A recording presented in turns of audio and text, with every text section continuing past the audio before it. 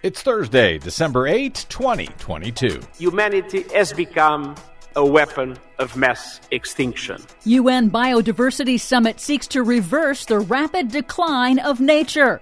International Olympic Committee grapples with global warming impact on Winter Games. Plus, renewable energy will overtake coal by 2025, report says. Really? Yeah. All of those fascinating stories and more straight ahead from BradBlog.com. I'm Brad Friedman. And I'm Desi Doyen. Stand by for 6 minutes of independent green news, politics, analysis, and snarky comment. There are new rules to prevent any methane leaks here at home, but yet we're allowing them to drill and continue to process oil down in Venezuela.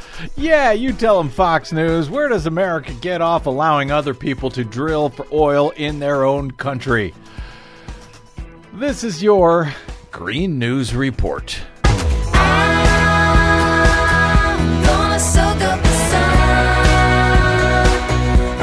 Okay, Desi Doyen, it seems like every 2 or 4 years now, we're worried about having enough snow at Winter Olympics. Is that what we're worrying about again? Oh, yes, we are. Okay. The International Olympic Committee has delayed selection of the host city for the 2030 Winter Games while it considers ways to overhaul the Winter Games amid the accelerating impacts of man-made global warming, which has caused widespread declines in global snow and ice cover. The IOC is considering proposals to establish a rotating pool of host cities that would have to meet temperature criteria and be able to reliably sustain venues for snow competition. So one of the problems is there's only a few venues at this point that are actually cold enough to be able to host a Winter Olympics? To be able to consistently host the Winter Olympics, and that is a growing problem. A new report by the Organization for Economic Cooperation and Development warns that if governments fail to act swiftly to cut emissions, overshooting the 1.5 degrees Celsius temperature target in the Paris Climate Agreement may, quote, push the Earth over several tipping points, leading to irreversible and severe changes in the climate system. The report warns that if triggered, those tipping point impacts would, quote, cascade through socioeconomic and ecological systems, leading to severe effects on human and natural systems and challenging humanity's ability to adapt. In Montreal, the UN Biodiversity Conference kicked off this week, billed as one of the most important events for life on Earth. World governments hope to hash out a major treaty to reverse the decline of nature and to conserve the species and ecosystems on which all life depends and the benefits they provide. Okay, that does sound somewhat important. A major target is to conserve at least 30% of Earth's land and sea habitats by 2030. UN Secretary General Antonio Guterres warned that degraded ecosystems will cost the world $3 trillion annually by 2030, and he bluntly called out humanity's insatiable appetite for economic growth that has polluted the land, water, and air with chemicals, pesticides, and plastics. That guy has nothing but good news. We are treating nature like a toilet, and ultimately we are committing suicide by proxy. Because the loss of nature and biodiversity comes with a steep human cost.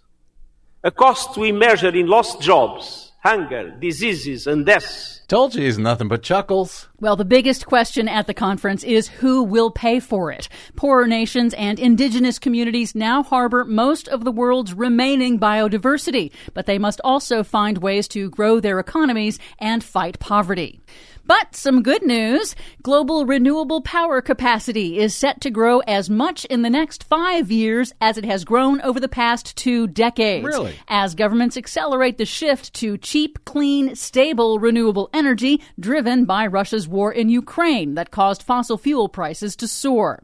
The new forecast by the UN-affiliated International Energy Agency projects that renewable energy will become the world's top source of electricity in the next 3 years. Solar capacity is poised to surpass natural gas and coal within 5 years and become the largest energy source in the world.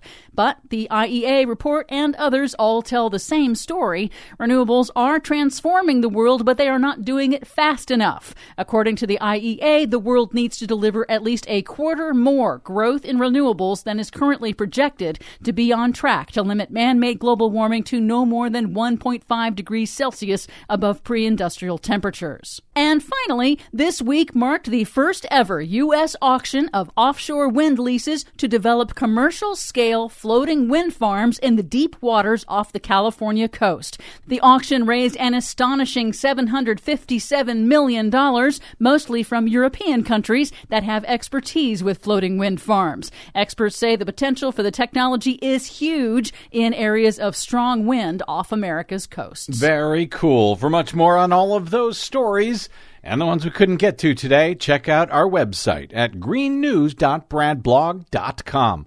Find, follow, and share us planet-wide on the Facebooks and the Twitters at Green News Report. I'm Brad Friedman. And I'm Desi Doyen. And this has been your Green News Report. Everyone knows